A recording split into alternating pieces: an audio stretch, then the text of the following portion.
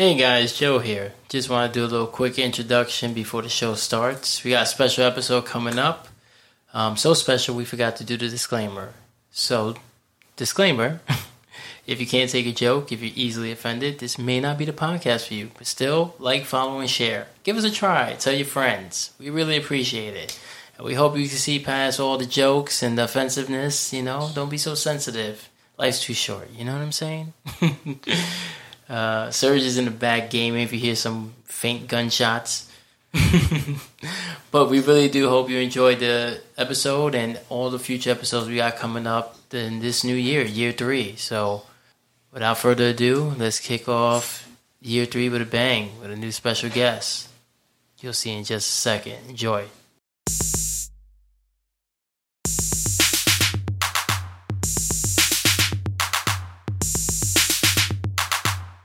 Welcome, man. Welcome, Shane. Oh, yeah, we are live. We family, son. Oh, exactly. What did you do? Sorry. We family, son. Family, son. I'm Joe. I'm Serge, and today we got a special guest, Shane, from What's up, Punchline, guys? right? Yeah, Punchlines. Punchlines, yeah. Yes. Special guest Shane McMurdo, and he's taking some time out of his busy schedule to join us for the show and tell us a little more about himself and his show. So go ahead, man. Introduce yourself. Yeah, man. My name's Shane McMurdo. I'm a 9-year vet of the United States Navy. Part of my time was actually spent where y'all are from, over in New York and New Jersey. That's where I started doing comedy back in 2019. When I got out of the military, I moved back home to Vegas. That's where I'm originally from. And that's when I began this podcast, Punchlines. I'm not a stand-up comedian anymore. I quit doing it just because I fell out of love with it. And you guys could probably agree, there's a lot of comedians that go on these stages that don't take it fully seriously. So they just take up time from everyone else. So I didn't want to do that to comedy, and I didn't want to do it to myself. So I stepped away. But I brought back this podcast, Punchlines. My biggest love in life is professional boxing, and I just interview professional boxers or people involved with the world of professional boxing, and amateurs as well now. And just last year alone, 2022, I took it from doing it from the side of my bed to being partnered with like a boxing shoe company and doing cool shit that I'm extremely grateful to be able to do, man. Oh, that's amazing, man. Nice. That's dope, yo. So what? So you've always loved boxing. Did you ever box? Yeah, I did. It's kind of crazy. I boxed while I was in the Navy, out in San Diego, and a little bit when in New Jersey and New York. But the boxing shoe company I'm partnered with now, Adams, the owner, Carlos Adams, he actually had the same old coach as I do, which is how we met, and kind of how our friendship began before the partnership started. So there's a crazy coincidence that his first coach was my old coach. So Coach Sergio. Oh, that's his name. Got him. Yeah. I'm a coach. Amateur porn. Okay? Nah, that's his first love. He just sticks to comedy right now. He's like, I'm gonna get. Hey, speaking of amateur porn, one of the greatest jokes I ever heard. A guy I used to do comedy with in New Jersey. Actually, his name is Nate Bennett. And he was talking about, he's like, girls always tell me porn can't teach you anything. Porn can't teach you anything. And he's like, first of all, that's how I know how to spell the word amateur. One of the best jokes I've ever heard, bro. Oh man. Yeah. How do you get how do you get in contact with these other these boxers? You know what I mean? Like, you just hit them up, or you fucking. Yeah, at first that's what I was having to do. I would just send DMs like crazy. And when I lived in New Jersey and New York and stuff, when I was in the military, I was a Navy recruiter. So it's like I had to be intrusive. I had to knock on doors. I had to talk to strangers and stuff. And I fucking hated it because it's like I hated the Navy. And it's like I hated being in the Navy, and I'm trying to ask these other kids, like, hey, you want to be in the Navy? Like, it's like trying to set up people with your ex, you know what I'm saying? Like, It just was terrible. So I hated doing it. But like, I know I can talk to a boxer, so I have no problem like talking to him. And For me, I had to be real with myself. I didn't. If I started a podcast where all it was me and a friend talking about boxing, I knew no one would listen to it, and I wanted it Any had to shots be again? centered around.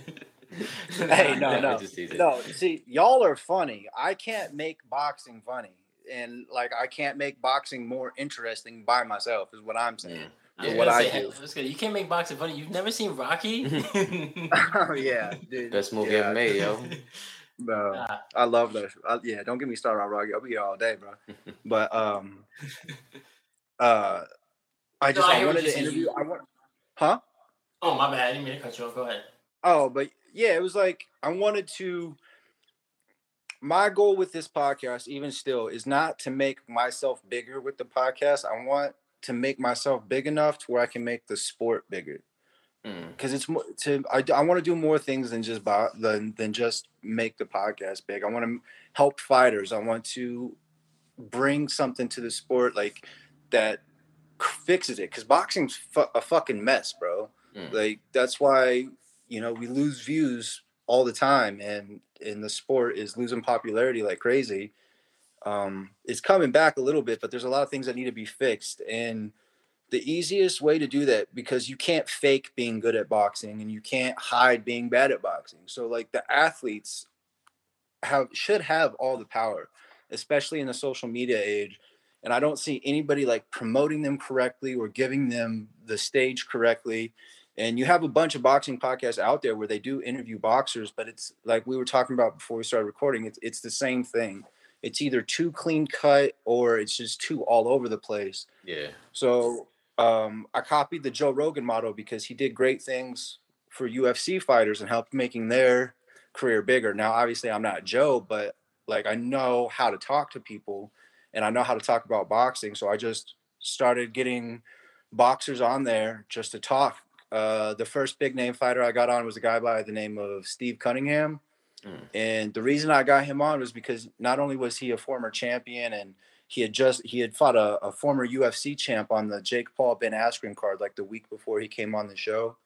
But he's also a Navy vet. He was in the Navy for a while, and that's how I was always leading off with these DMs. I was like, "Hey, my name's Shay McMurdo. I'm a 9-year Navy vet and a stand-up comedian." Because it's like, even though I hated all 9 years I was in the Navy, I know that it's like It carries weight. distinguishing factor. It distinguishes me from other people, and it's a good selling point. It's a good intro. And I got Steve, and then once I got Steve, I was able to get a few other fighters, and just started growing momentum from there, because like that's credentials in your pocket. Like, yeah, these guys have come on my show.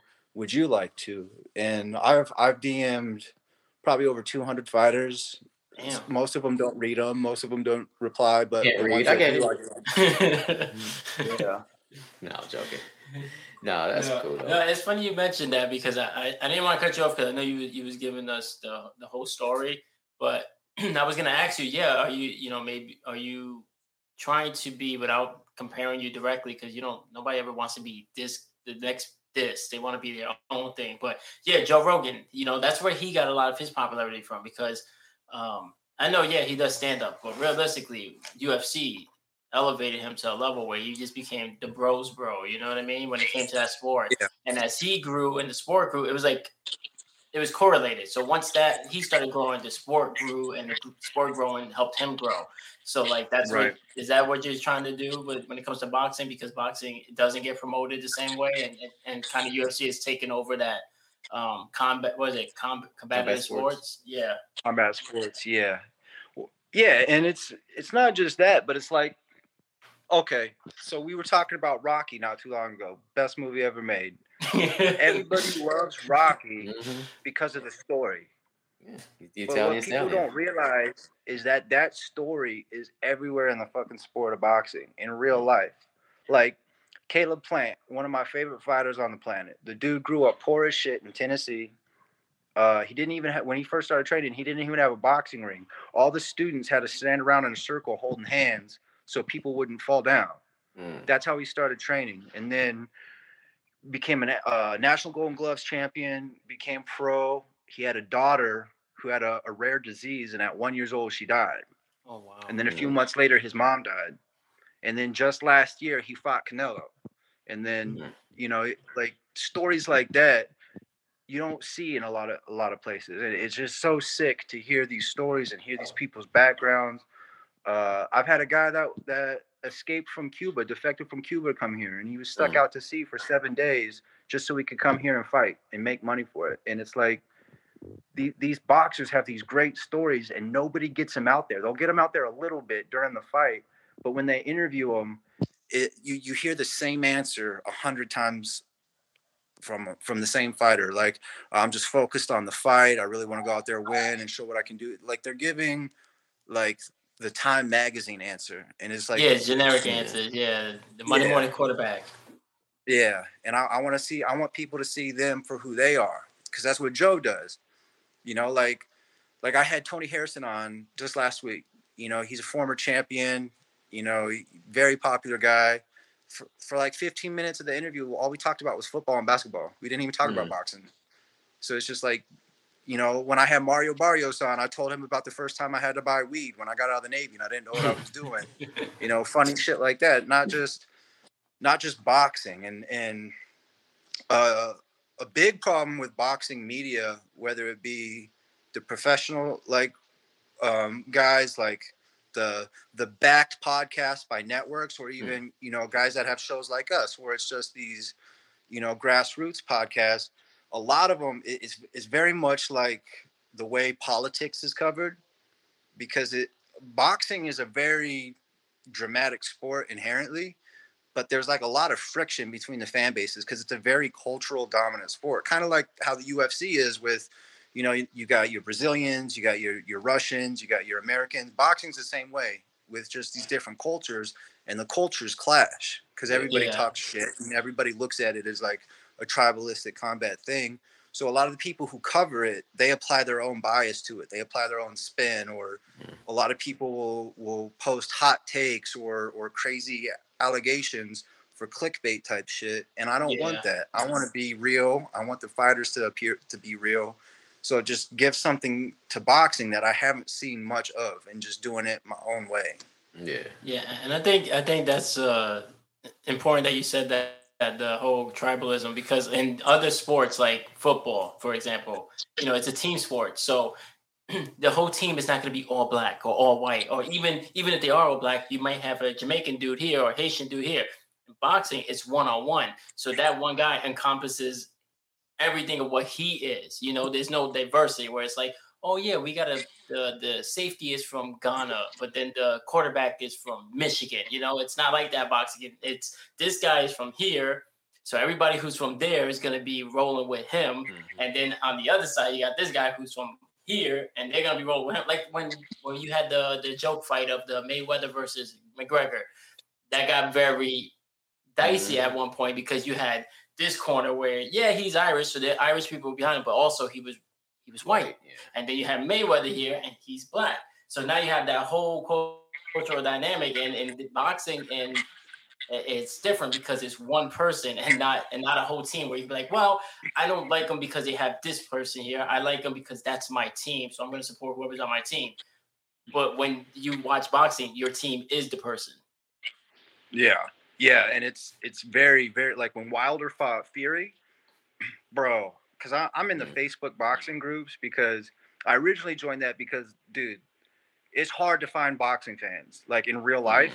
So you have to, like, the only way, like, I can't just talk to boxing with people I work with, because most of them don't even watch it. So it's like I'm having to do the whole, go on Craigslist to meet up with a dude at the truck stop type of thing. Where I'm fucking, you like boxing? Going on Facebook to talk about boxing with strangers, bro. There's a guy on the side of the road with a trench coat and a boxing glove in it. Just knock on a stall, like, hey, bro, you watch the fight. But these the Facebook boxing groups are like Call of Duty chats, online chats, because it is the most toxic shit. I remember, like, you criticize one fight, like if you criticize a black fighter, you'll have like 10 guys calling you racist, or vice versa. Dude, and like the Mexicans and the black fans in boxing fucking say the most ridiculous, like racist shit to each other. And then I'm sitting there and I'm like, all right, I'm not allowed to fucking take part in this at all. So I watch. Yeah, they're like, I like Canelo. And the black guy like, what are you talking about, white boy? And they be like, all right, I like Wilder. And they're like, hey, Blanco over here. And there's that one Filipino guy that's like, well, what about Manny Pacquiao, man? Yeah, oh no, dude, Manny Pacquiao fans. You go on I can go on a Facebook page right now and I'll see 10 Manny Pacquiao fans posting shit about Mayweather, calling him a pussy. Today. Every day. It's still there. It still exists. That rivalry. My bad. I didn't mean to cut you off yet. I was going to say, how do you feel about that? Do you think Mayweather's a pussy for that? No. Mayweather, they say he ran the whole fight. How the fuck do you land more punches if you ran the whole fight? You know what I'm saying? Like, he outlanded him by a lot. He landed over 100 punches. You can't land over 100 punches if you run the whole time. He just doesn't get hit a lot. And it's I don't know. I don't think Mayweather's a pussy. I don't think Pacquiao's a pussy. Oh, okay. Well, first of all, yeah, I don't know if your mic is tripping over there, but you're coming in a little lower. I don't know if you position your phone differently, but you were coming in good before.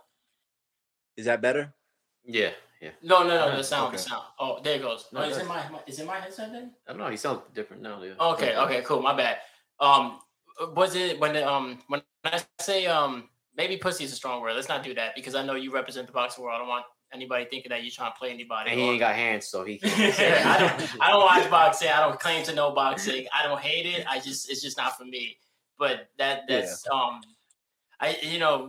reason why I never really got into it is it's not that I think these guys. I don't think it's like wrestling where I think it's fake. So people always get like super offended when I'm like, I don't believe the results, and it's not because I think it's fake. I just feel like there's so much money involved that maybe there's like, do I think these guys could really fuck each other up? Like fuck me up, absolutely. But like, do I think they might be throwing up fights? How do you feel about that? Because I feel like that happens. Maybe more back in the day, but I feel like nowadays. I don't know. I feel like it's been tainted so much when it comes to things like that, where people find it hard to believe the results.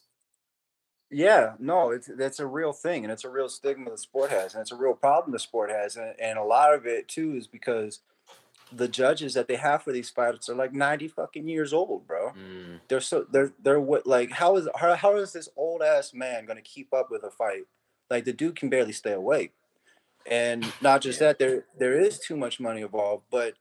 Like, because there's so much more scrutiny on the sport with social media and everything, you don't really see it in like the officiating or the judging of the fights anymore. You still see it, but the real controversy in boxing now becomes down to the matchmaking because there's just like there's too many promoters, there's too many networks involved, and like you get these big name fighters. There's so many big name fighters in the sport, but none of them fight anybody because their promoters don't want them to lose, so they give them these fights that are pretty much like foregone conclusion fights. You don't really get those big fights anymore where you don't know who's going to win.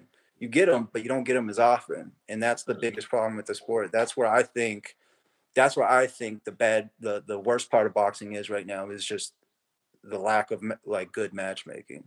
But then you do have some really shitty judges out there that really taint results, and it's because, dude, like. It's not like the UFC where the UFC has all the fighters. It's boxing. So there's, like I said, there's so many promoters where they each have their own fighters and those fighters become their cash cow. So why would you send them in there in a tough fight that they could potentially lose when they'll make the same amount of money fighting somebody not known? And if that fight's close, it's going to be really hard for that guy to get the decision. Yeah. How do you feel about the Paul brothers in boxing? You feel like they've helped they've helped boxing, or you feel like they're kind of fucking it up? I got mixed feelings about it, because they're not fighting boxers. I mean, Logan did that thing with Floyd, but that wasn't a real fight. Jake Paul's going out there and fighting retired MMA fighters in their 40s, and but he brings eyes to the sport, which is good. More people talk about it now, which is good. More people watch it now, which is good. But at the same time, it's like the reason that they're as popular as they are in the sport is because of boxing, not because of them. Boxing caused that problem. Because the same thing you were just talking about. You said you don't watch it because it's like you don't believe the results. You're not alone in that. A lot of people quit watching it. A lot of people quit watching it for the same point I brought up. So when boxing created that void of no good matchmaking and no, constant, consistent quality product. So there was a void to be filled. So these social media guys can fill that. They couldn't do that in the UFC. But you couldn't. Would you watch a one-on-one game between like Ken Griffey Jr. and fucking was destroying? Nobody's gonna watch that. No, and if they do, it's not gonna compete with like an actual NBA game. You know what I'm saying? Yeah. Oh no, Because, no. but I hope boxing can get to a point where those guys like that don't have such easy access to the top, but it's going to take a while. But at the same time, though, I don't think Jake Paul's ever going to fight anybody really legitimate in the sport either and be successful.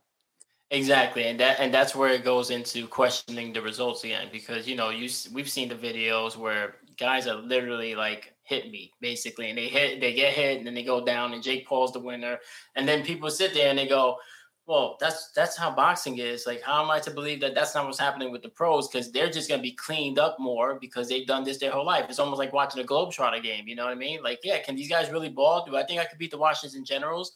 No. but Yeah. Are the Washington Generals going to beat the Globetrotters? We already know, Yeah. Yeah, it's just too many foregone conclusion fights. And then they put on bad cards too. Like they'll put on like a card is what you call like a fight night. Like the list of fights going on is called a fight card. Okay. And a pay-per-view will be like $75. And then you'll have a big name fighter fighting a no-name fighter, and then a medium name fighter in the co-main event fighting maybe another medium name fighter, probably another no-name fighter. And then like you'll have guys on a pay-per-view card with a losing record or a record of like 12 wins and 10 losses. And it's like, why are we paying $75 to see this? You know what I'm saying? Yeah. The UFC don't do shit like that. Yeah, they don't. Then they have like Fight Pass, where you have like the subscriptions, like I feel like boxing is still set in their ways, where we're not going to move with the times, and that's what's leaving them behind. Yeah, and like that social media presence. Yeah, people are trying, but it's the same thing. It's like with streaming services now. You got fucking Netflix, Hulu, Amazon, Peacock. The same thing with boxing. It's like before it used to be Netflix. Netflix used to have everything, and then when all these other people starting their own shit, they started getting their piece of the pie. So now it's like you have to go to all these other different places to watch what you want, and then a bunch of shows or movies you've never heard of and have no interest in watching. So it's just too like diluted and like congested, I would say. Yeah. I hear you on that. Real quick to go back to like the bad cards, and that's where I was going for when I meant. Do you think? I don't want, like I said, I don't want to say pussy again, but do you think he took he was ducking was Mayweather ducking Pacquiao for the fight? That's what I was going for, not the actual fight results. Because you're right, when you land more than 100 punches in the other guy, it's hard to say he was running when he still got the hits, right? But the fact that it took so long to set up the fight, because that fight was talked about years in advance. Right. I think a part of it, I don't think Floyd was ducking Manny, but I think Floyd was what we call the A side, meaning the more popular side, the dominant side of the financials of who's going to be bringing in the most money. But it was a close A side, B side. It was like a 55-45, but they both were at fault for that. And Manny Pacquiao's promoter at the time, Bob Arum, was at fault for that because, Floyd wasn't signed to Top Rank, Manny was. So Top Rank wants to get the most money possible. Well, Floyd wants to get the most money possible. And there was just so much back and forth. Like Floyd wanted Manny to do Olympic drug testing because Manny had a lot of steroid accusations. And Floyd was going to do the Olympic testing just like him, but Manny declined. And so it's just like when Floyd got offered the contract and he declined, that's on him. When Manny refused the drug testing, that's on him. So I think it was both of their faults. And Floyd gets most of the hate because people hate Floyd. And he's an easy guy to hate. He's an easy guy to hate. He talks a lot of shit. A lot of people wouldn't agree with the way he acts outside the ring, and then he had, the domestic violence charge, which definitely doesn't help. And so, of course, he's going to take most of the hate because that's what his whole image is based off of, is being this shit talker, brash guy. And that's what made him popular, is because people wanted to pay. They either wanted to see him win or they wanted to see him lose. Same thing with like McGregor. Yeah. And Floyd's got that rare characteristic. They always go, "Don't read the comments." He literally can't read the comments, so it never affected him. And he just kept doing what he wanted. Yeah. Floyd doesn't care about anybody's opinions. He just cares about paychecks, bro. Hey, man, that's what that matters at the end of the day. That's why he got all that money. You cash them checks. It don't matter what's said about you, Yeah. Money talks, bro. So do people, but money talks louder. Mm-hmm. Yeah, because you can buy those people. You can wipe my tears away with $100 bills. Now, I will say this. Mayweather fight 1 through 50. I fucking love the guy. I think in my opinion, he's the greatest fighter I've ever seen in my lifetime. But what he's doing now, I can't stand it. He's exploiting the sport. He's taking advantage of the sport. He's getting money. I'm never going to tell anybody not to get money if what they're doing is legal. But it's damaging the sport. I really believe it's damaging the sport. And the good thing is he's fucking almost 50, so I don't think he has much of those left in him. But I really can't stand what he's doing, and I hate how he promotes his own fighters and how he manages their careers. But hopefully it starts to go away. What does he do with his fighters? Like, does he just like not promote them right? Like, what do you mean by that? No, man. He get, like I told you before, like how these promoters, when they have a big name fighter, they make very calculated matchmaking for him. And okay, his biggest fighter was Gervonta Tank Davis, right? Who fights this weekend on pay-per-view. One of the biggest names in the sport, and it's like he has still yet to face like that other big name fighter. He's fought big name fighters, but like the biggest name guy he's fought so far is like Leo Santa Cruz, who actually had to come up a weight class to fight him. So he's fighting a smaller guy. And then, he fought Rolando Romero this past year, who's popular, but he's popular because he talks shit. He's not popular because he's beat a bunch of good guys. And if you look at the odds for that fight, Tank was a huge favorite. And then he knocked him out in the 6th round. So it shows why.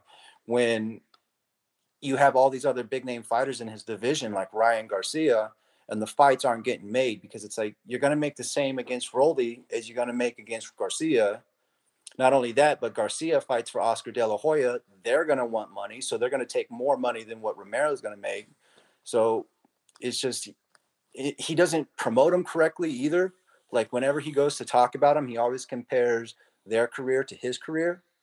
So he always has to like make himself a part of it, which I really don't like. Yeah. And it's just, but it's that thing. I feel like he's gonna suffer from that shit like Michael Jordan, where he doesn't know how to separate himself with the game, and he wants to compare everybody to him, and everybody's not him. Yeah, and he wants to stay relevant, which is why he keeps doing these stupid ass little fights and everything. And he'll do these big fights, like to rival fights. Like when he fought McGregor, that shit was going on like a month before Triple G and Canelo fought, which was the biggest fight in boxing at that time. Yes. So he couldn't it's like he can't stand not being in the limelight, so he has to take the limelight. And then that Logan Paul shit was to rival Fury and Wilder. To take away from them. Yeah. And it was just petty as fuck. Yeah, it's gross, man. Like I get real sick of it. But I'll defend the guy calling blue in the face about his career for sure. Okay, yeah. All right. So I was gonna ask you, other than him, well, you say he's the best fighter you ever seen. Who's your favorite boxer of all time? Andre Ward. I don't know if you guys know who he is. Former super middleweight champion. Have you guys seen Creed or Creed 2? Yeah. Remember the guy that knocked him the. Okay, so remember the guy that knocked him the fuck out and then took the keys to his car? Yeah. That's Andre Ward. Yeah. Oh, Yeah. Yeah, I've seen him on First Take a couple of times. Yeah, he announces for ESPN now, and he's a great announcer, and he doesn't make himself a part of it, and he's very talented. A lot of people don't realize either. He fought most of his career with like an extremely damaged right shoulder, so he fought most of his career with one arm, and he still went undefeated. Oh wow! Oh yeah. Wait, so he went undefeated?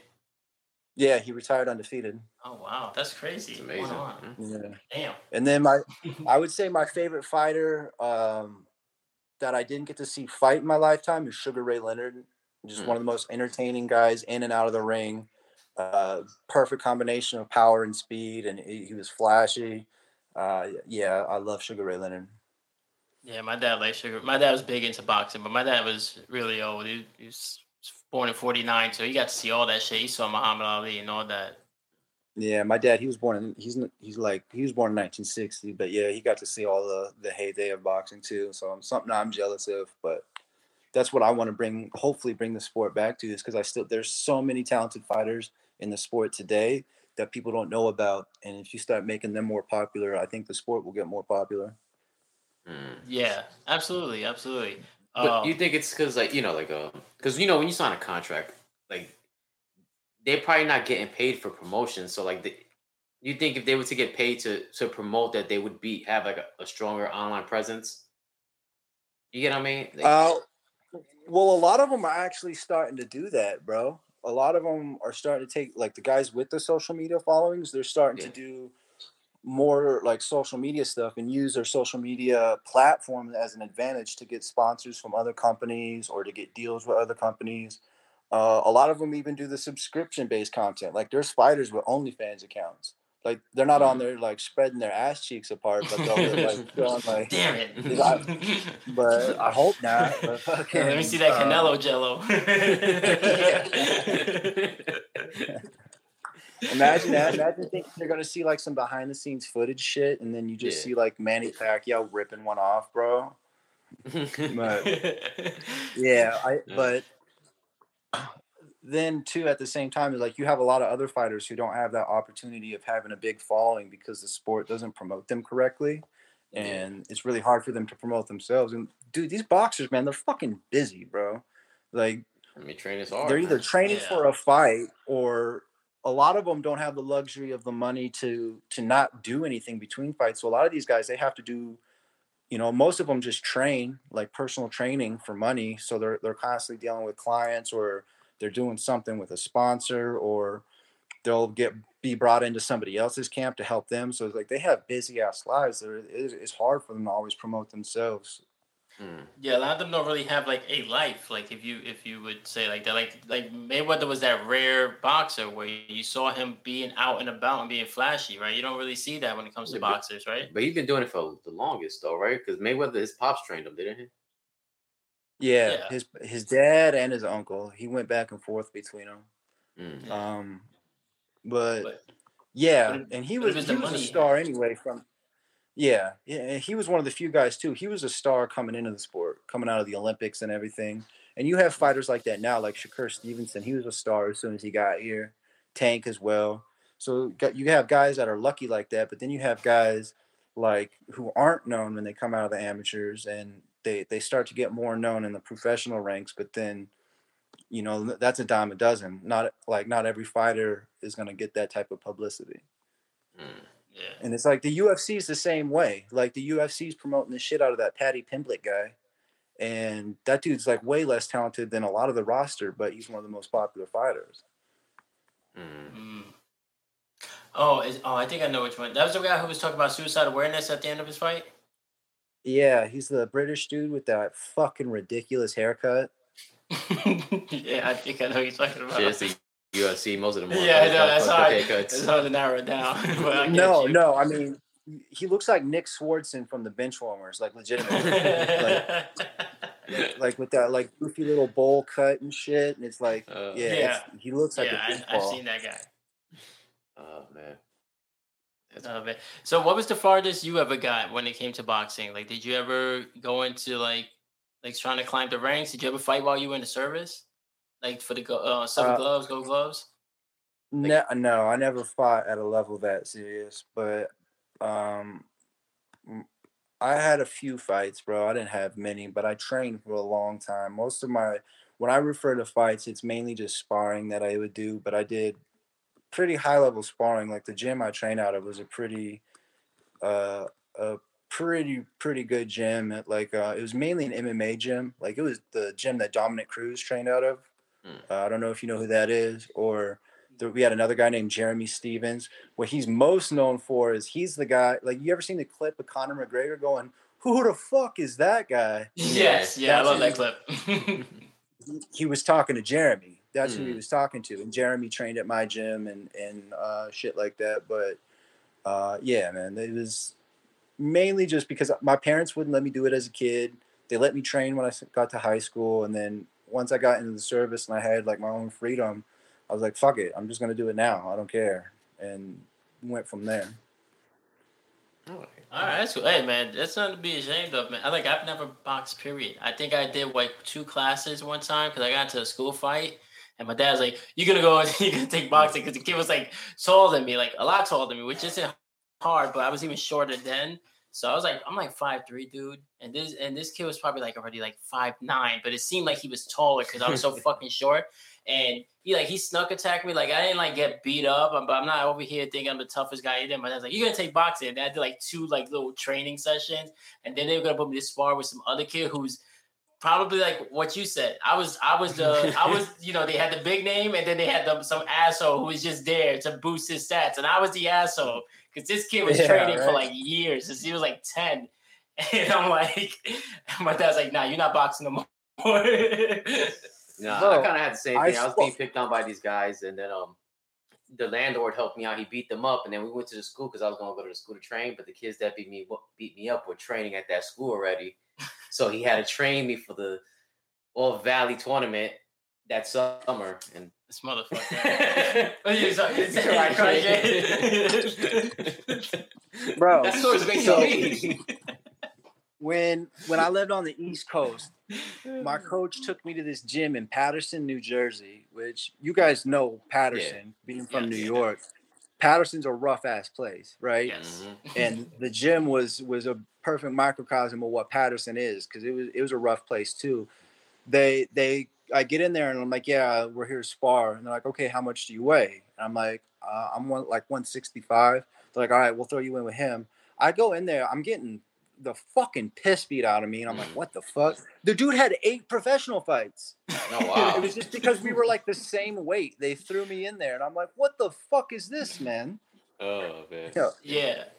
You be like that, you can't go to people's houses and expect a fair fight, man. Yeah, that kid they were trying to put me against, man. That kid was the equivalent of like 8 professional fights because I had no fights. I had no sparring. I just learned how to do a bolo punch, and I was still not doing it right. I was just trying to learn how to pronounce the shit. And then the kid is just like, and I'm like, "Oh my god!" I'm like, "Dad, why did you fight the tall white kid again?" I like that shit again. Oh yeah, if they start getting colors, it's like your odds get lower when you fight. Like the darker the fighter gets, the worse your odds are, bro. So, y'all are from New York, right? Yeah. I'm from the Bronx. He's from Queens. Oh shit! What part of the Bronx are you from? We moved around a lot, but before I moved, we're actually in Florida now. Yeah. But growing up, I was around Bedford Park and Gun Hill, and then ended up in Pelham Parkway. And then in my later years before I moved down here, I was in by Pelham Bay. Okay, yeah, I used to go to the Bronx all the time, and then I actually work out of Fort Hamilton over in Brooklyn, right off the Verrazano, and then okay. But we used to have to do our PRTs in the white part of the Bronx, over in Throgs Neck. So it's right by where I was living. Yeah, all the mob shit over there, bro. Like the mob, like legitimately still exists in Throgs Neck for sure. Yes, that's why they got the best. And Staten Island. But I was living out there too when that mob boss got killed in his driveway in Staten Island, just shot and killed. and like not even for mob related shit. It was just a crazy guy in the street. Like how fucking this is the wildest shit. I be, man. Yeah. So you lived in New York for a little bit. I lived in New Jersey. I lived in Bergen County, New Jersey, just on the other side of the G-Dub. Wow, Bergen County, yeah. Yeah, but that's where my boy's from. Really? What part? Yeah, North Bergen. Oh, North Bergen. Yeah, that's where Joey Diaz is from. But yeah. Fucking, I worked in Brooklyn, and then the HQ for our recruiting district was in Long Island, over in Garden City, and then but I was all over New York. Queens was probably the borough I went to the least, but I had to do a lot of work over in like the Richmond Hill area sometimes. So when I would go to Queens, that's the part I would go to. But yeah, man, I loved it out there. I didn't get to experience the city too much because I'm the type of guy, I fucking hate lines. Like I hate waiting in line. And all New York City is just one big ass line you're waiting in, bro.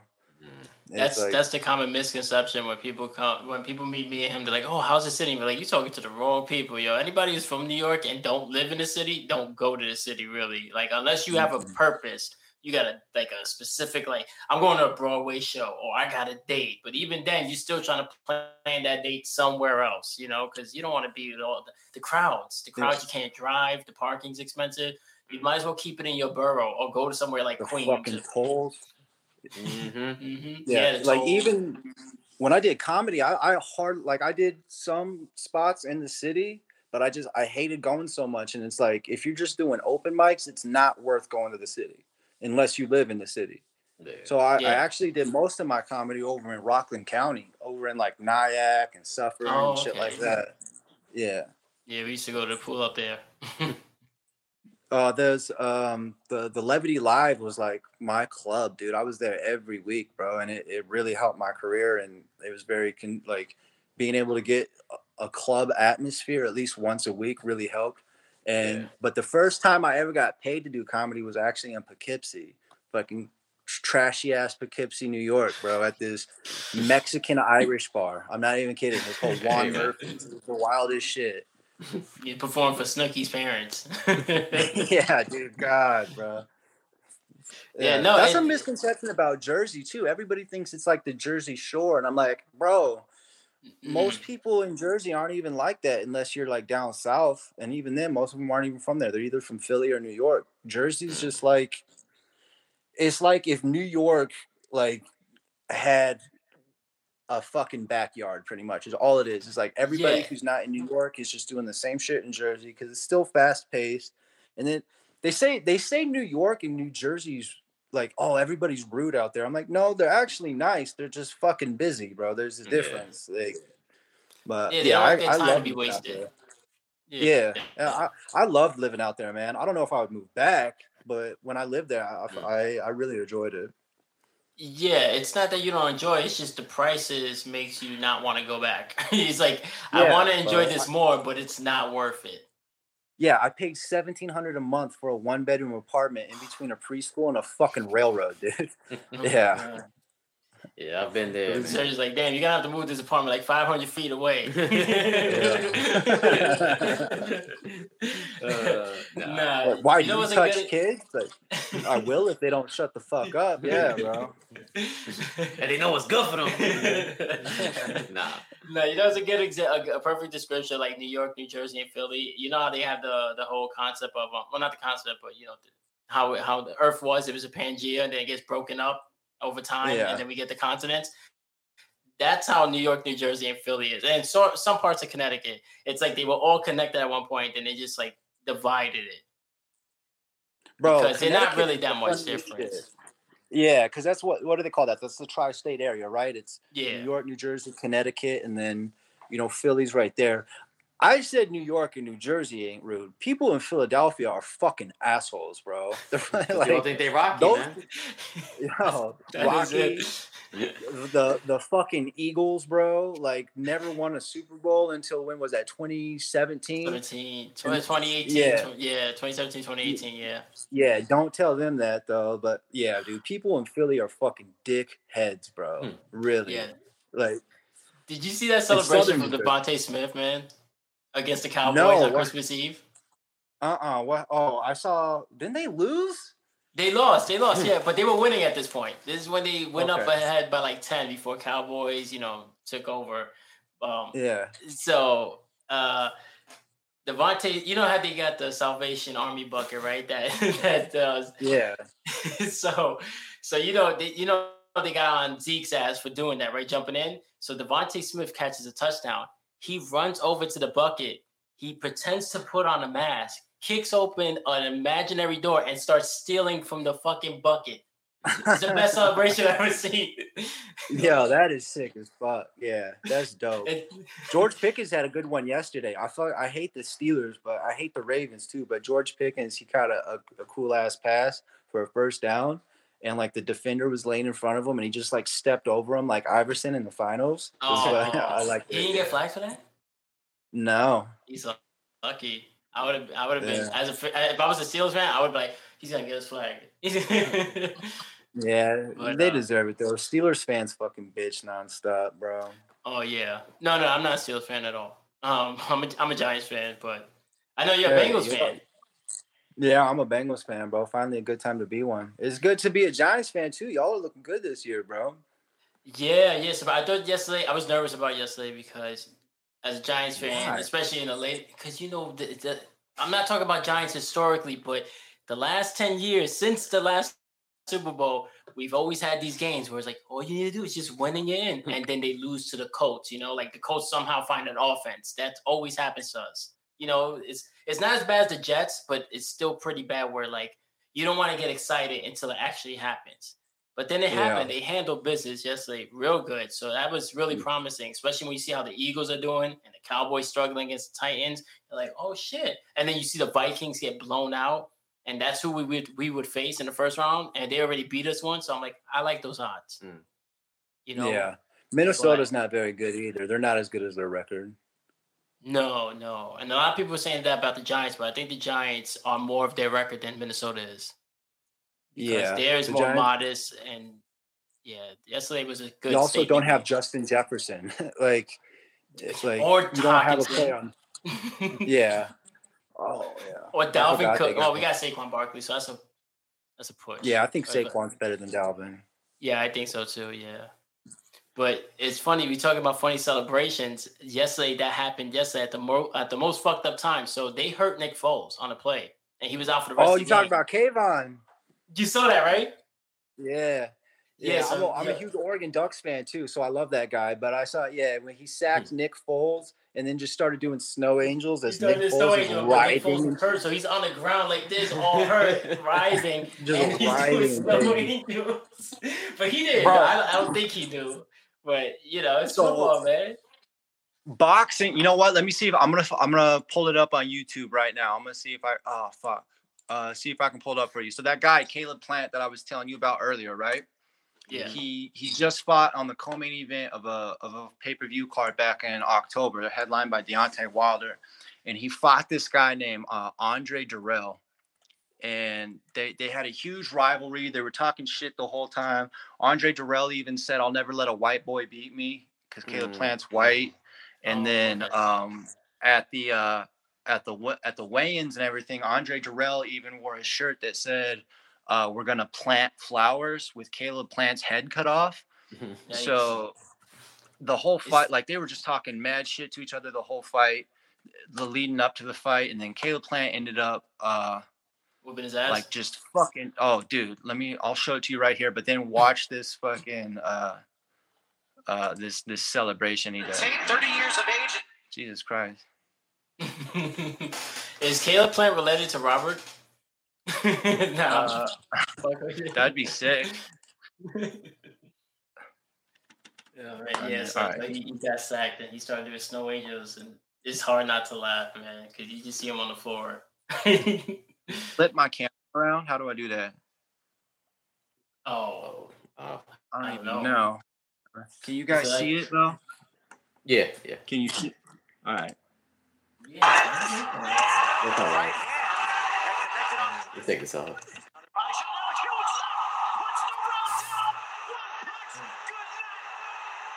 Good night.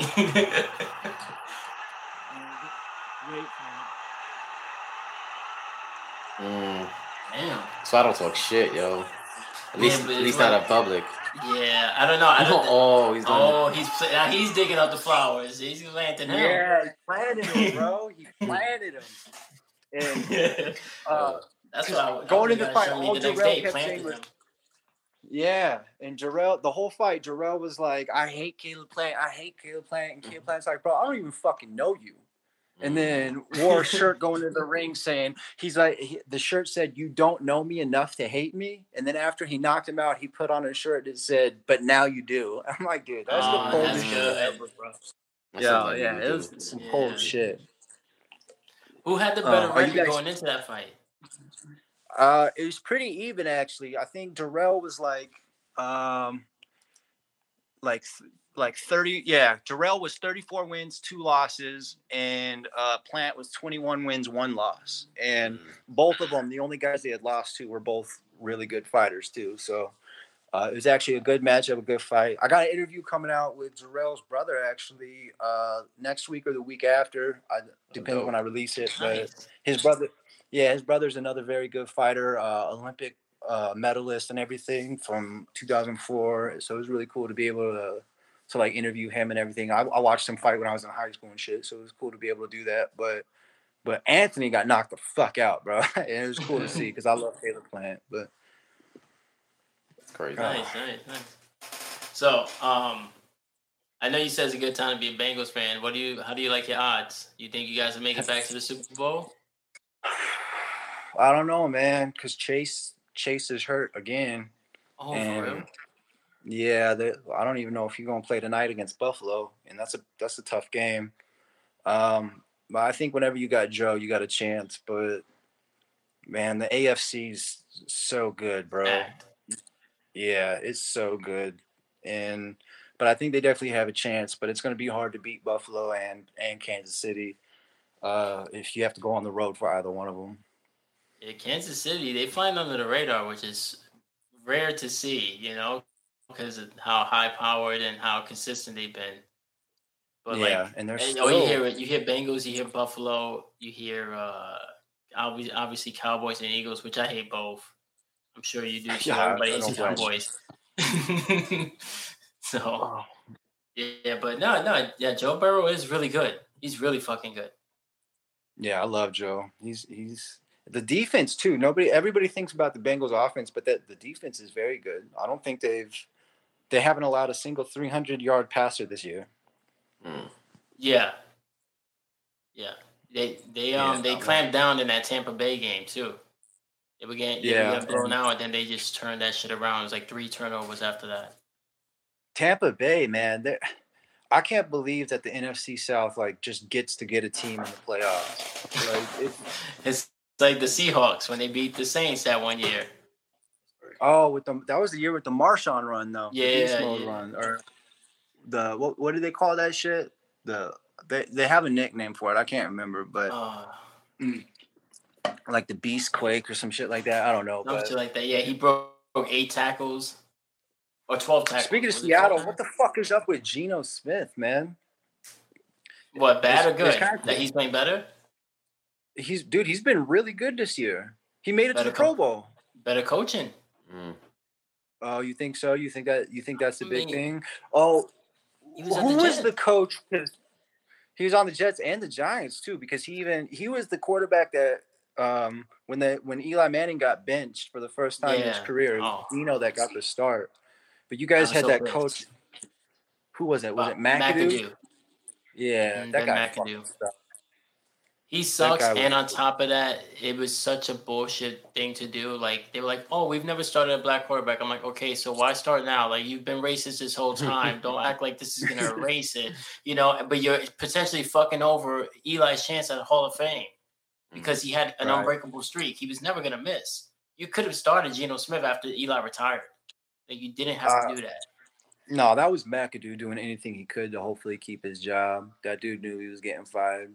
Yeah, but the fact that the team allowed it, they're just as bad, because at the end of the day, they could have said, see you later, like they did with the Colts when they bring in Jeff Saturday. Right. So it was a dumb move, but Yeah, Gino had bad coaching at the Jets. I mean, it went from, remember, he got his jaw broken. People forget about that. People talk all this shit about, like, yeah. In the locker room, his roommate punched the shit out of him. Yeah, his teammate punched him in the fucking jaw. He was a shit talker. He was talking shit, but he was a bad player. So it's like, you're not only a bad player, you're trying to talk shit to the defense that's carrying your team. That's why when Zach Wilson, everybody's like, how can they bench him? I'm like, he's lucky he didn't get his jaw broken by his defense, because that Patriots game was ridiculous. Yeah, he threw for like 70 yards? Yeah, like 2 yards in the second half. Well, fucking Gino actually owed that dude money that punched him. And the dude said, I want my money. And Gino said, I ain't paying you shit. So he's like, yeah, you ain't going to do shit. So the dude fucking punched him in the jaw, broke his jaw.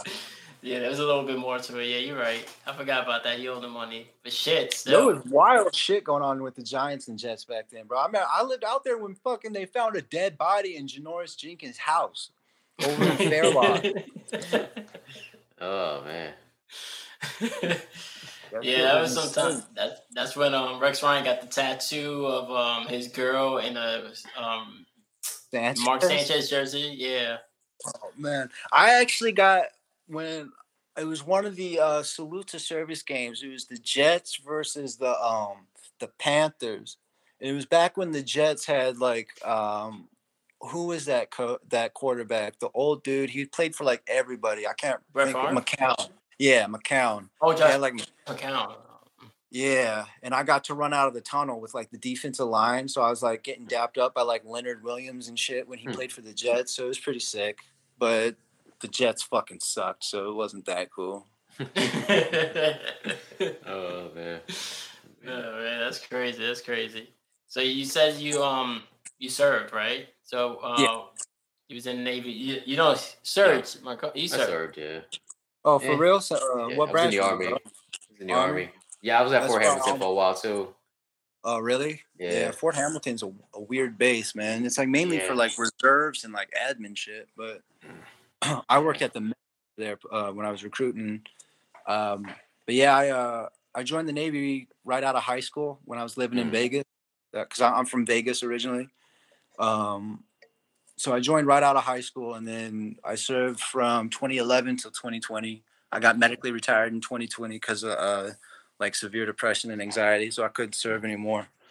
But yeah, I spent 5 years in San Diego on the guided missile destroyer USS Milius. I did 2 deployments to the Middle East and like a half a deployment to Southeast Asia on a different ship, and then 4 years as a recruiter. And that was probably the worst time, right? Being home. That's when the depression set in. Yeah. Fuck with you. Nah, I mean, no, it really was, bro. Being a military recruiter is one of the worst jobs I think in existence. It's terrible, bro. I hated it. I hated every second of it. I never got the only time I got any type of enjoyment from the job was when I actually helped somebody, and like was like they knew I was truthful with them. They knew I was being honest with them, and they were grateful for it because they knew that's what they were getting. I didn't have to do the sales techniques or nothing. Like you like a Mustang? You like bitches? How much did you ask to lunch? You like Chick-fil-A? Yeah, bro, and it's grimy too, and it's like I just don't have it in my personality to be that type of person. And it's like I had just come from the ship, right, where I was highly decorated in what I did on the ship. Like I didn't see combat or anything, but I was very good at what I did. And then you go from that to being a recruiter, and I was an E6, bro. I went from E1 to E6 in 5.5 years, and E6 is a pretty high rank. You know, that's like if you're working in a store, like I work at Lowe's now part time, and E6 is like an assistant manager of the whole store. So you're a pretty good rank. But when you go recruiting, everybody, like a recruiter you're once again the lowest person on the totem pole, because you don't have like these new kids just joining the military. You got recruiting. You have to go to like a command first. So it's like I'm once again getting treated like shit, like I'm 20 years old. And then everybody who's in charge of recruiting, it's these guys that have been recruiting for like 10 plus years. So it's like they're not even real military members in my eyes. They forget what it's like to even be in the military. They just know recruiting. That's it. So they're like selling a dream, basically, at that point. Yeah, and dude, they make you do there was this one kid. He was qualified in every way, and he was a special forces candidate because of his physical prowess. But then he told us, he's like, I have asthma, which is an automatic disqualifier, because if you have asthma and you go to boot camp and you can't bring your inhaler with you, you can die. And I remember one of the recruiters I was working with, he was actually my supervisor, but he didn't even skip a beat. And he just asked the kid, and he's like, how bad's the asthma, bro? Do you need the inhaler? And I'm just like, what the fuck is going on? I believe so it. Do you need air? Yeah. You know what? It's not a problem. Once you get to your duty station, they'll figure it out. Right, there's a platoon. There's 8 other people who do mouth to mouth. They'll do some shit like that and then look at you and then be like, okay, put him in. And it's like, oh, so you want my signature all over this dude's shit. So when he gets in trouble, then you point at me. Yeah. No. And then when you stand up to them against shit like that, what they'll do is they'll start getting you in trouble for like little things, like other little things that like you might have messed up on, and then get you in trouble for that and say that's the reason. But what it really is they're being vindictive over you not doing their dirty shit. And that's actually because so I re-enlisted and I requested recruiting duty in New Jersey specifically, so I could go be with my now ex-girlfriend. Yeah. Just in case you guys were wondering whether or not I'm a fucking idiot. But dude, I've done it. That isn't. We've all done pussy, bro. Mm-hmm. Bro. I got a weakness. I'm sure there's a female podcast with the same story with a female recruiter. Shit, I've left places. Power dick, girl. I've left places because of women. I love Hawaii, but I'm never coming back here. Oh God! So you mean there's no Canelo Jello here? Yeah. So then I broke up with her like 6 months after I moved out there because the relationship was just terrible, and then. So I'm out there with a place I don't know. I got no friends or family and a job I hate. God damn, and like it's constant pressure. Like you're working like 80-hour weeks. You're not sleeping. So there was one, it was a Saturday and I didn't work. I had no work. And I remember sitting on the floor of my bedroom or of my living room, like shit, like rocking back and forth because I was so fucking nervous and just so panicked. And I couldn't figure out why, because there was nothing going on that could cause that. I'm like, dude, I think I got a serious problem. So I ended up going to medical on Monday, and that's when they diagnosed me with severe depression and anxiety and gave me medications. And then they recommended that I needed to get out of recruiting. They didn't mandate it yet, but they're like, you really need to get out of like having a quota for recruiting because this shit's like ruining your life.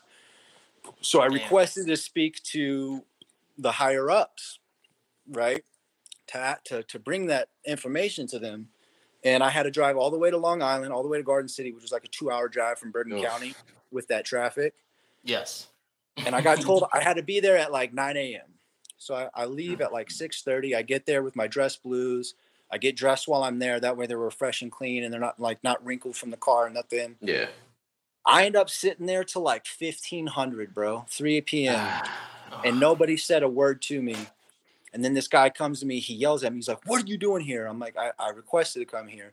Like, well, you're going to go knock on the door. When they tell you to enter, you're going to stand at attention. And you're going to say you're going to report as ordered. And I'm like, what the fuck is this? And they're like, don't ask any questions. I'm like, all right. So I go through all of that. They sit down and they're like, do you know why you're here? And I'm like, yeah, I requested this. I just got diagnosed with, depression and anxiety. And like, my life is just deteriorating in front of me. They're like, first of all, we didn't know anything about that. You're here because you didn't put anybody in last month. And then it just became to this whole thing of them telling me how all of my shit was my fault. And then they're like, don't become a problem in your station and get back to fucking work. And I had to drive back across the George Washington Bridge, this time at like 4:30. And you guys know what that bridge is like at that time.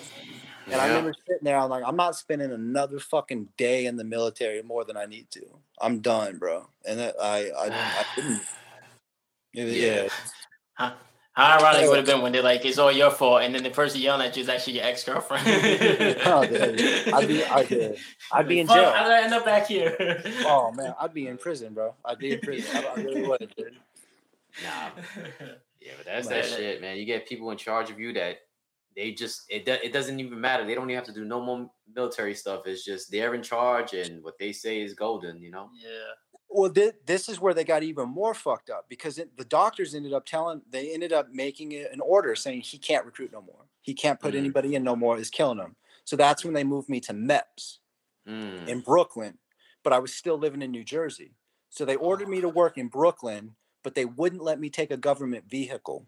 So every day I'm driving about 50 miles round trip across the Gothels, across the Verrazano, in my own vehicle, paying for my own gas, paying for my own tolls. They don't pay you back for that? Like you don't. Fuck no. They did it to fuck with me, bro. Yeah, so then when obviously, So I requested New York BAH, which is the housing allowance you get. Yeah. And New York's Brooklyn was about $1,000 more a month than New Jersey because of the cost of living. And you get paid based off of where you work, not where you live. So I requested New York BAH, and they told me no. They're like, no, because it would take 6 months to get it approved. By then you'd be out of the command. So it's not possible. And I'm like, okay, well then can I take a government vehicle? And they're like, no, because you're not allowed to drive a government vehicle from home to work. I was like, okay, well then I will take one from. Oh my God, the government got him. There you go. Nah. Wait, hold on. We lost you for a second, man. Yeah, we can't hear you if you're talking. Yeah, take your time. Don't worry. No rush. At least the government didn't get him. They're gonna get us now, though. It reminds me of the shit that happened to me. Remember, like, I mean, obviously, I didn't have it nowhere near your guys' level because you guys actually were military, but corrections ran himself paramilitary. Yeah. So that whole shit where his last days was, I'm going to medical. Remember when I got sick, and then they were like, "Why aren't you in uniform?" Like, to tell you I'm sick? Yeah. Like I didn't even want to come here. You're here to cross-reference my doctor. Like I already had the doctors know. You want your doctor to check me out now, and I got to still dress. Nobody told me this. They were trying to stick you after. Yeah. Done. Yeah. My bad. Sorry, now bro. we still can't hear you. Yo. My bad. Damn. Nah, it's all good. Don't worry. Don't stress it. If you can't back out and then just re-click the link, maybe that'll help. Yeah. Yeah. But yeah. Yeah, I know these jobs get petty, and it's not just military. I think it's all forms of when it comes to governmental jobs. Because the shit I dealt with in the post office too. Yeah. I wasn't military, but it was still government. It's still people who, but that it's hard to say because. All right, there you go. There you go. All right, can you guys hear me now? Yeah. Clear. Yeah, it's because I got a call when I was in the middle of talking, and was it the government? It said scam likely, so fuck. So it was the government. Yeah. Or your ex. It's always on the line. Nah, I got her ass blocked on everything. And so, trust me, I know that story too well, yo. Yeah, all of them. Everything you said, I lived it, yo, at least twice because I'm dumb. Well, that's the crazy thing about it too. Is like you get like I'll run into other veterans a lot, and it's usually the fucking Marines. But whenever they find out you're in a different branch, they're always like, "Oh, well, this branch is better." And it's like, then why the fuck did you get out, bro? Mm-hmm. Like, if it was so great, why the fuck did you get out? You're just like, that's like bragging about your ex-wife, dog. Like, yeah. Like, what? Yeah. Nah, I always say the military was the best mistake I ever made because before that I wasn't doing nothing. You know what I mean? 100%. Now I got a podcast. Yeah, right. Yeah, now I make no money doing a podcast, bro. Fuck the military. But no, it gave me a lot though. Like I go to college now and I don't have to pay for it, which is great. But and it gave me a great work ethic, or helped me discover a work ethic I didn't know I had, I guess. That's kind of like what you say. Yeah. But and my best friends, like my best friend in the world, I was in the Navy with, so I made great friendships from it. But yeah, I wouldn't recommend it to anybody unless they knew what they were getting into, and that's what I would always tell my recruits too. Like, man, this shit's not easy and it's not fun. But at the end of the day, for the most part, it'll be worth it. And I still agree by that, even though everything that happened to me, it didn't happen because of the ship, although the ship life sucks and it's hard. But dealing with the recruiting shit is what fucked me up. And I would never tell anybody to join, but if they know what they're getting into and they're ready to take that on and they actually want to become better, the military can do a lot of great things for you. Yeah. But I don't know, man. This day and age, the way the military is heading, and it only gets worse, and they only treat people worse. But the world in general is getting worse, man. It's a scary time to be in the military, I feel like. Yeah, everybody's understaffed right now too, right? Oh, Navy, Marines, Army.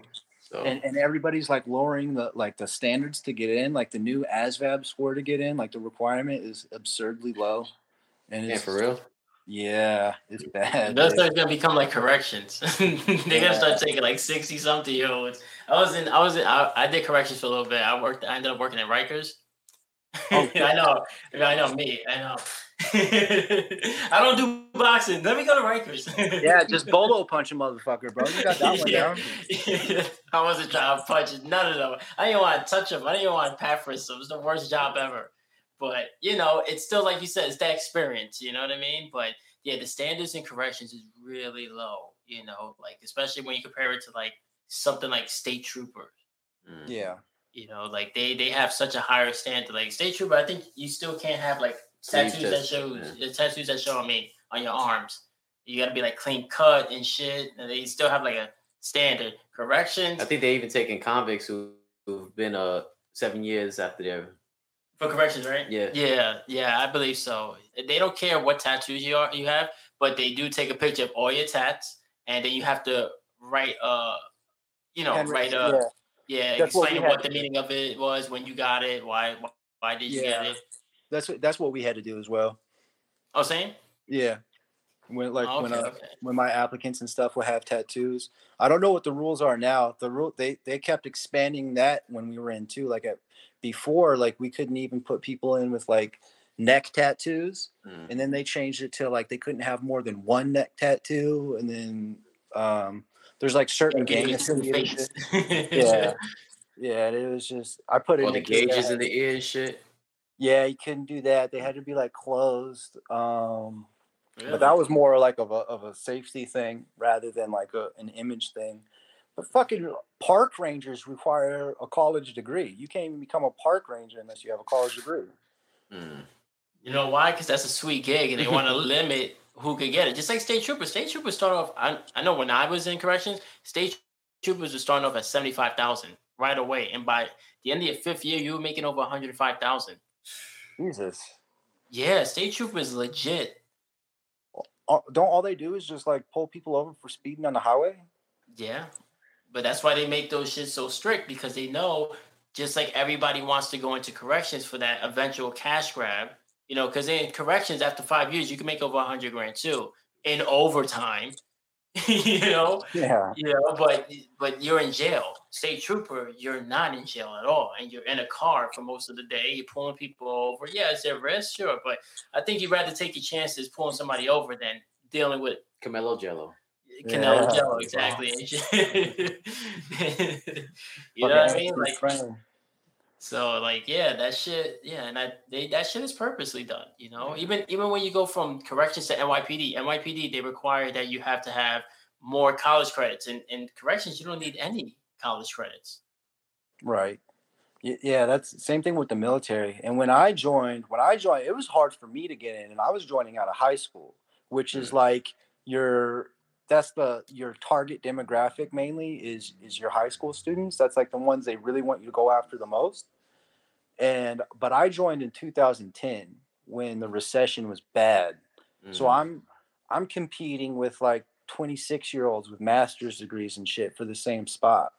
And they were short, like cutting the military down. So like a lot of people were actually getting kicked out. They were downsizing the military because of funding. So it was really hard for me to get in, and I almost didn't get in just because of my ankle, because I have a plate and 7 screws in my ankle. So it took me a while. It took me almost a year just to get in. Oh damn. Yeah. That's tough, man. So you graduated in 2010? I graduated in 2011, but I started the enlistment process in the summer of 2010. Oh damn! Oh wow! Yeah. So you're 4 years younger than me. I graduated in 2007. Oh, okay. Yeah, that's when I started high school. Lucky you. But you don't look 34 though, bro. Damn. I'll be 34 in August, but yeah, I've been fighting a good fight. Yeah, I turned 31 in July. Nice. Oh, so you are over 30. Yeah, I'm 30. Oh, and my math is off. Okay, it's all good. No, it's because I had to repeat 8th grade because my first time in 8th grade, I was so fucking lazy, bro. I just didn't do any work ever. So then I had to end up repeating 8th grade. Okay, fair enough. Yeah. So better than you. Right, everybody. Then some people go to 6th grade 3 times. That's right, bro. That's actually one of my. The very first open mic I did, that was one of my jokes because I was talking about like how shitty it was being from Nevada. And like when I graduated high school, Nevada was 50th in the country in education. I was like, bro, that's almost last. Like, that's crazy. Hey, how was that growing up in Nevada? Like, weird. It's just like to me it was normal, but like looking back at it, I'm like, yeah, this is pretty. I shouldn't have seen a fucking elderly woman on a slot machine smoking a cigarette with an oxygen tank go up in flames, but I saw that shit. Fucking waiting in line for breakfast, I just see this woman turn into a fucking Hindenburg, bro. But yikes. Fucking alcohol is everywhere. It's just, and I grew up in a town about an hour outside of Vegas called Pahrump, which is like one of the shittiest towns on the planet. It's like if Breaking Bad was in Nevada instead of New Mexico. There's just like meth everywhere, fucking just white trash people galore. There's whorehouses out there. It was a grimy ass place, bro. I hated it. How did you become a Bengals fan being from Vegas? I know the Raiders weren't there yet, so obviously you wouldn't be a Raiders fan, but why Bengals? It's actually pretty funny, dude, because it's like I've never really stuck with one team because I'm more like, I think it comes from being a boxing fan where I gravitate to players more than I do teams because it's really hard for me to identify like blindly with like these teams. It's probably, if I grew up somewhere that had a team, I'd probably be able to do it a lot easier. Like if I grew up in New York like you, I'd probably be able to be a Giants or a Jets fan a lot easier. But because I grew up in a place that didn't really have anything to be proud of, really, at all. He's like, I had no pride in nothing. He's like being Puerto Rican. Like, I've never really identified with Nevada because there's nothing for me to. What am I gonna? Oh, dude, we got gambling, bro. Like, who fucking cares, man? So it's like, I would always gravitate towards teams I liked or players I liked. But in college, I'm a huge Oregon Ducks fan, and I have been for years. So when Marcus Mariota went pro, I liked the Titans because of Mariota. Okay. But then when he left the Titans and went to the Raiders, I didn't want to root for the Raiders because he wasn't even going to play. So I was like, "Fuck it, dude! I'm gonna be a bandwagon Bengals fan," because at the time they were like 2-14. So I did it as a joke. I was like, I'm gonna be a diehard Bengals fan as a joke, and then they ended up being good as shit. So now it's like I don't know. So you looked into it. So now you can't really say you're a bandwagon fan because you actually rooted for them beforehand. So that's cool. It's kind of like fat girls, you know. You like I'm gonna let this fat girl give me head as a joke, and then you're like, "Oh, that was amazing head." Dude, I think I like fat girls now. And then she loses weight and leaves you. He's like, I was a fan of her before she lost weight. Yeah, I was rocking with Kendrick when he only had mixtapes, bro. Yeah. So did you root for the Falcons at all this year? Because Mariota was starting for a good part. Yeah, I would watch to watch him play and stuff, and then I also had I drafted Drake London in my dynasty league, so I wanted to watch him as well. But yeah, I liked watching the Falcons. They just suck, man. And as much as I love Mariota, he's not he's never going to be like a really good NFL quarterback. But I mean, we got Herb though, Justin Herbert. He's good as fuck. Is he from Oregon too? Yeah, he was 2 quarterbacks after Mariota. Oh wow. Yeah. No, Herbert is good. He is good. Yeah, he's very good.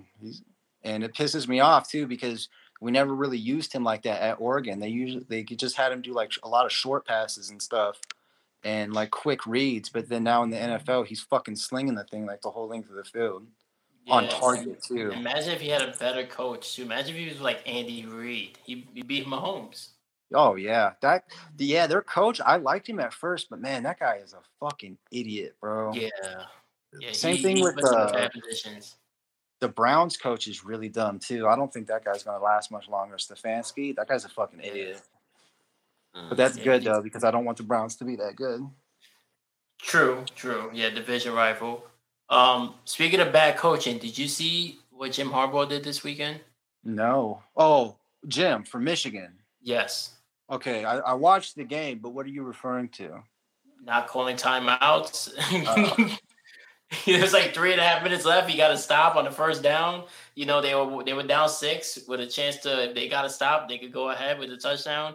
And they got to stop on the first down run. And then I even think TCU was sitting there like, is this really fucking happening? Because then the clock just kept clicking down. The next thing you know, it's a minute and a half before he called his first timeout. Oh my I was like, God. what is he fucking doing? Yeah, he didn't call any timeouts to the end. Then they got the ball with like 20 seconds left. I loved seeing what Ohio State did though. Fucking that last kick, it was like a go-ahead field goal pretty much to win the game, to beat the defending champions, Georgia. Yeah, I saw that. And I thought it got blocked, dude. It didn't even get touched. Dude just fucking ducked. Yeah, I think I saw you put up a meme when it was like they had it on Madden with the fucking shit all the way all the way to the left. That's out of all of the sports in the entire world, I don't hate anybody more than Ohio State. So I fucking loved seeing that. I hate Ohio State. I hate Ohio State fans. I hate their coach. Their players are good as fuck, though. I'll give them that. But God, I fucking hate that team. But I think, dude, Georgia's gonna kill TCU, bro. Yes. That shit's not this even. This is gonna be a bad championship game. If Michigan would have made it, it would have been interesting. But this, even then, I don't know, man. I really don't know. Yeah, because honestly, I thought Georgia was gonna get blown out at one point, and then they came back like that. Yeah, they're too good, bro. They're too talented. Yeah, they could run. They could run the ball. Good. And I didn't know Marvin Harrison's kid was playing on Ohio State. Who's that? Marvin Harrison, his kid. Oh, dude, he got fucked up too. He got fucked up bad. Really? Yeah, what happened? Oh yeah, one of the last plays they thought there should have been targeting because he went up for like a jump ball on the back of the end zone and he got fucking cracked and he ended up getting a concussion. But shit. He got fucking cracked, dude. Shout out to Marvin Harrison, bro, out there killing motherfuckers. Yeah, no, he was doing it up. He was keeping them in the game. He was making some big ass catches. Yeah, that kid's talented, man. Yeah, his dad was too, man. So I loved watching him as a kid. I loved watching Marvin Harrison as a kid. That's why I feel so old. Like, dude, nothing makes me feel older than like watching football now. Like, I remember it was like a year or two ago when the Hall of Fame class was like Ray Lewis, Brian Urlacher, and Brian Dawkins. I'm like, bro, I grew up watching these guys in their prime. And like Brian Urlacher has like fucking fake ass hair plugs now and shit. I was like, so you know you made it. Oh yeah.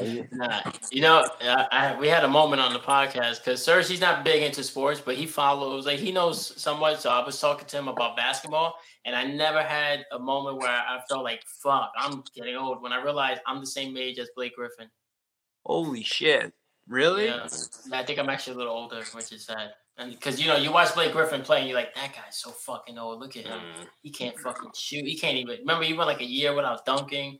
And I'm like, damn. And then I'm like, how old is he? He's got to be like 38, 39. Like, he's 33. I'm like, what?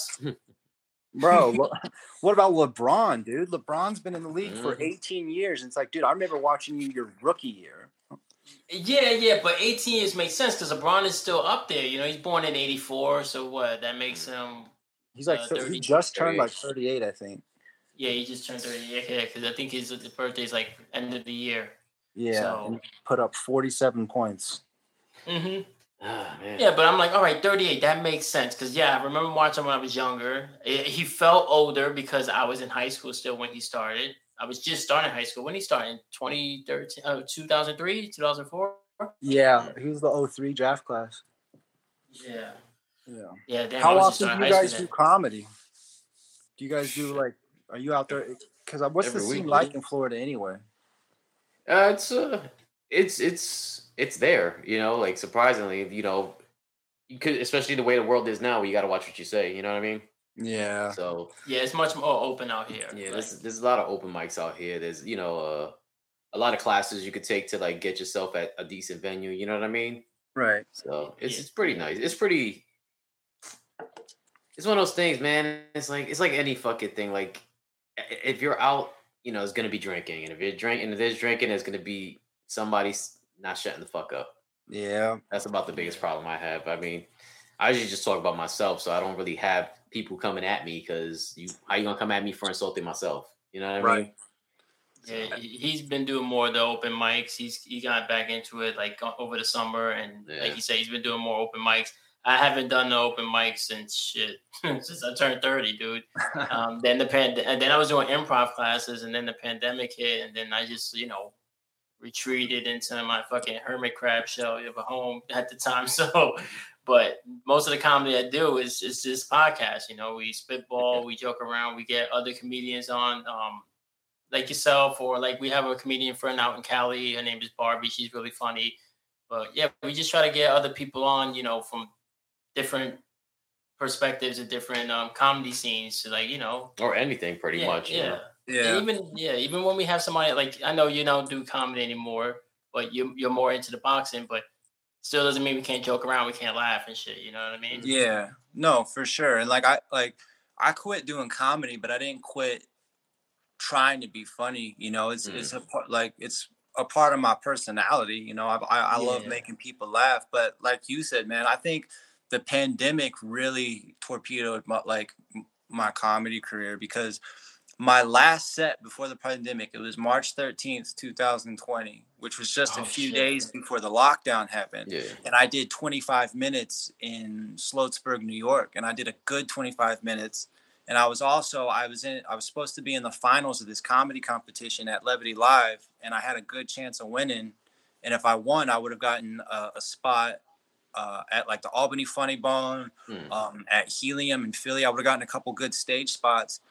And then the quarantine happened, and then I ended up moving from Jersey because when I got out of the military, and then I didn't do another open mic, another spot until January of last year when I moved to Vegas. And the Vegas comedy scene, I heard it's gotten better now, but man, it was I started off in Jersey, but Jersey didn't try to be New York. They had enough influence from New York to where they knew how to run a comedy scene, but they never tried to pretend to be New York. Vegas is so close to LA, and they just want to be LA so bad. But they also want to be Vegas. So it's like you have all of these ridiculous, dude, I had to do an open mic with a live band playing right behind me. Wow. And that was the thing. There was no singer. It was just these people on a keyboard and a bass guitar, playing some chords as you're trying to do comedy. And it just fucks your whole cadence up. It fucks your whole rhythm up. People can't really hear you. Or then it'll be like, oh, we're going to do this show in a pool. So you're doing a comedy show, wading through a pool as these people are just sitting there. It's like they try to do too much. Or if you show up, because LA wasn't putting on too many shows because of COVID. And then not only that, LA is there's so many people there that it's hard to get stage time a lot. Yeah, so that's New York. Yeah. That's New York, yeah. But if you come from New York City to New Jersey, and you're like, hey, I'm a comic in New York, can I get on? They'll put you on, but they're not going to be like, oh my God, yeah, let me throw you up at fifth, unless you're a known guy. So they don't give a shit.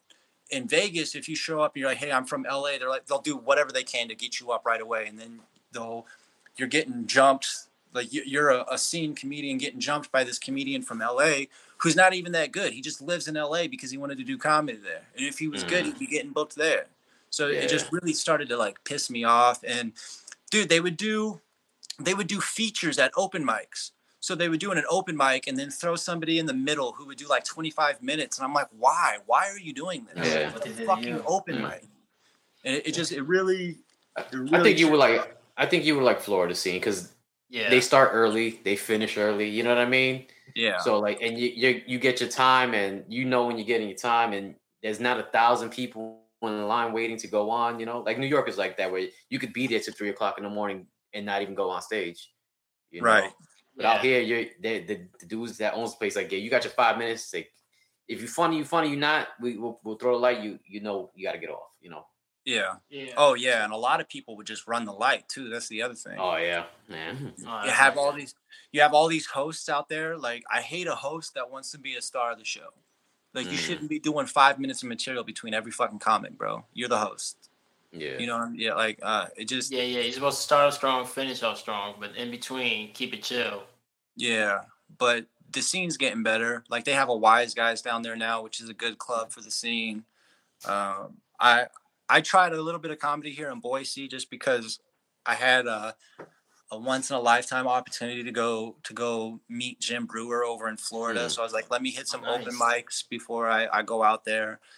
And it's like, I did it, but I didn't enjoy it, bro. I didn't love it. And it's like, man, I don't want to keep You trying. want to put that stress on yourself again, and then you're back in that, like, almost not exactly, but in that mind state, like I know what my gun tastes like now. I get it. no, like when you were a recruiter, where you're like, I'm doing this because I have to, not because I want to.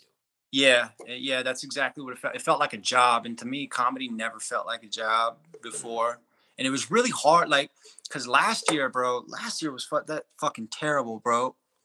When I moved back to Vegas, I was sleeping on my friend's couch, sometimes his fucking floor, in the hood of Vegas. Like, I mean the hood. Like our next door neighbor got shot right in front of me. And I was an alcoholic. I was drinking every day. I was like 240 pounds. I was working at Lids selling hats, making $11 an hour. And that was my first job out of the Navy. And I was just fucking, I was like, all right, well, I have to give it all to comedy because this is what I love, but I didn't love it anymore. And I just, I felt like I had nothing that I loved. And it was bad, bro. It was a dark, dark year. So it was hard to step away. I felt like I was quitting when I stepped away, but then I realized I was like, I didn't quit. I just got what I needed out of it. It just ran its course is all. And I still love comedy. I love watching it, but like, I couldn't come up with material anymore. Not because I was no longer funny. It's just I didn't have the drive. Like that.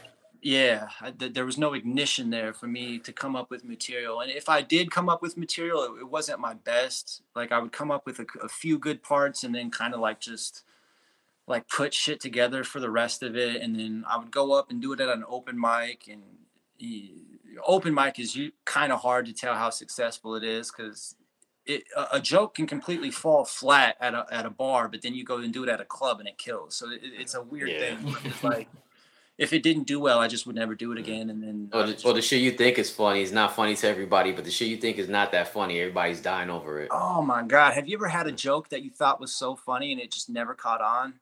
All the time. Yeah. Oh I used to have one like that. I thought it was so funny. I thought it was clever, and nobody like ever got it. And it was talked about like Tinder, and I was making fun of people. I was like, if you're on Tinder to find love, you're a fucking idiot. That's like driving the speed limit in Grand Theft Auto. That is not what it's there for. And it's like it just never landed. I was so good.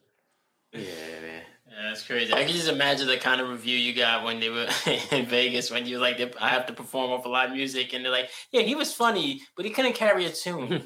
Yeah, right? He's like, that's not what my show was about. And it was just this simple like, I ended up losing my shit. I was like, are you guys getting paid to do this? Because I feel like I'm doing comedy in a fucking elevator right now. Like, it's just the worst thing ever, bro. And oh my God. Elevator comedy. Actually, dude, it's crazy. This is the shirt I wore the first time I went on stage in Vegas. I'll send you a picture of it too, because it was this place called the Dive Bar. That was the name of it. And it was a fucking appropriate name. There's like homeless people in there, ghetto black people, and then just white trash people. All of them saying the N-word, of course. But then there was like inflatable sex dolls. There's like an evil clown head sticking out of the wall, like fucking Sweet Tooth from Twisted Metal. Oh, wow. And then like inflatable sex dolls behind you, and then a big ass neon sign that said dive, but the V was out, so it just said die. And it's like no one is up there listening to you at all. It's the worst place I've ever done comedy. Hey, man. Yeah, man. Well, yeah, man. We really appreciate you taking the time out. We really would love to have you back again and chop it up, and you keep us updated. Yeah, for sure, bro. You know, we don't know much about boxing, so I don't know how useful we would be on your show. We would just be making, bad jokes. But Yeah, we're more than open to it. But let everybody know where they can find you. Like your Instagram, your podcast name, YouTube page. Yeah, so I'm mostly active on Instagram, Shane_MCM, and then my podcast is Punchlines.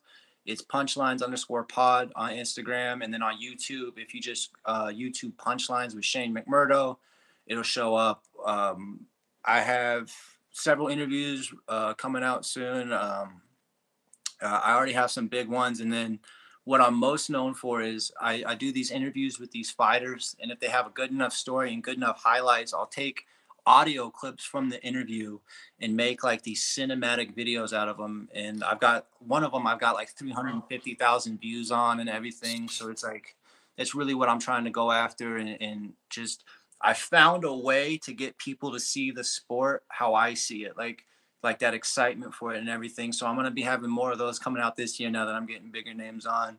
And audio versions are also on Spotify, Apple, and Google Play podcasts as well. And that's Punchlines, right? Punchlines, that's correct. Sweet. Yeah, man. No, man, it's always a pleasure having new people on, especially somebody as interesting and diverse as you, because, you have the comedy background plus the boxing and just all around versatile, plus, military like Serge, So, but yeah, man, thanks again. It's been a long time coming. I know we always talked about chopping it up. You always make me laugh with your memes and shit. So appreciate that, bro. Yeah, it's fun, man. It's been a fun interview. You guys are really good interviewers too, and very engaging. And I had a lot of fun doing this. Oh, thanks. Nah, man, anytime. Again, if you ever want to come back on, you just hit us up. You already know. You can hit us up. We try to keep it open forum for everybody who comes on. We don't want you to feel like this, like how you said. I don't want to be cookie cutter and make you feel like this is a job interview. You next time you come on, we don't even need to talk boxing. You know what I mean? You want to talk about what happened in the new Spider-Man movie? We have at it. Yeah, for sure. I'm gonna try to get you guys in contact with my friend Will, bro. He's another comedian out of Vegas, but like he's young in the game, but he's already opened for like Brian Callen. And yeah, and he's dating a stripper. And I like him already. Yeah, you guys can talk to him about sports. You can yeah, he's funny as fuck. I think you guys would like him a lot. So I'll reach out to him and I'll try to get you guys in contact with him. I think he'd be another great interview for you guys. Yeah, definitely, man. We appreciate it. And anybody we can find to throw your way, we do the same, man. But you keep doing what you're doing, man. You're doing big things. I always try to support everybody that I get on that we have on the show. So I seen you when you were going through your weight loss shit. Getting back into shape. I see your podcast and the sports shit. You're doing your thing, man. So keep doing what you do, yo. Stay positive, All right, thanks, man. Y'all too, for sure. All right, man. Thanks for joining. We appreciate you, man. Yeah, have a good one. All right, go. Yo. Yo.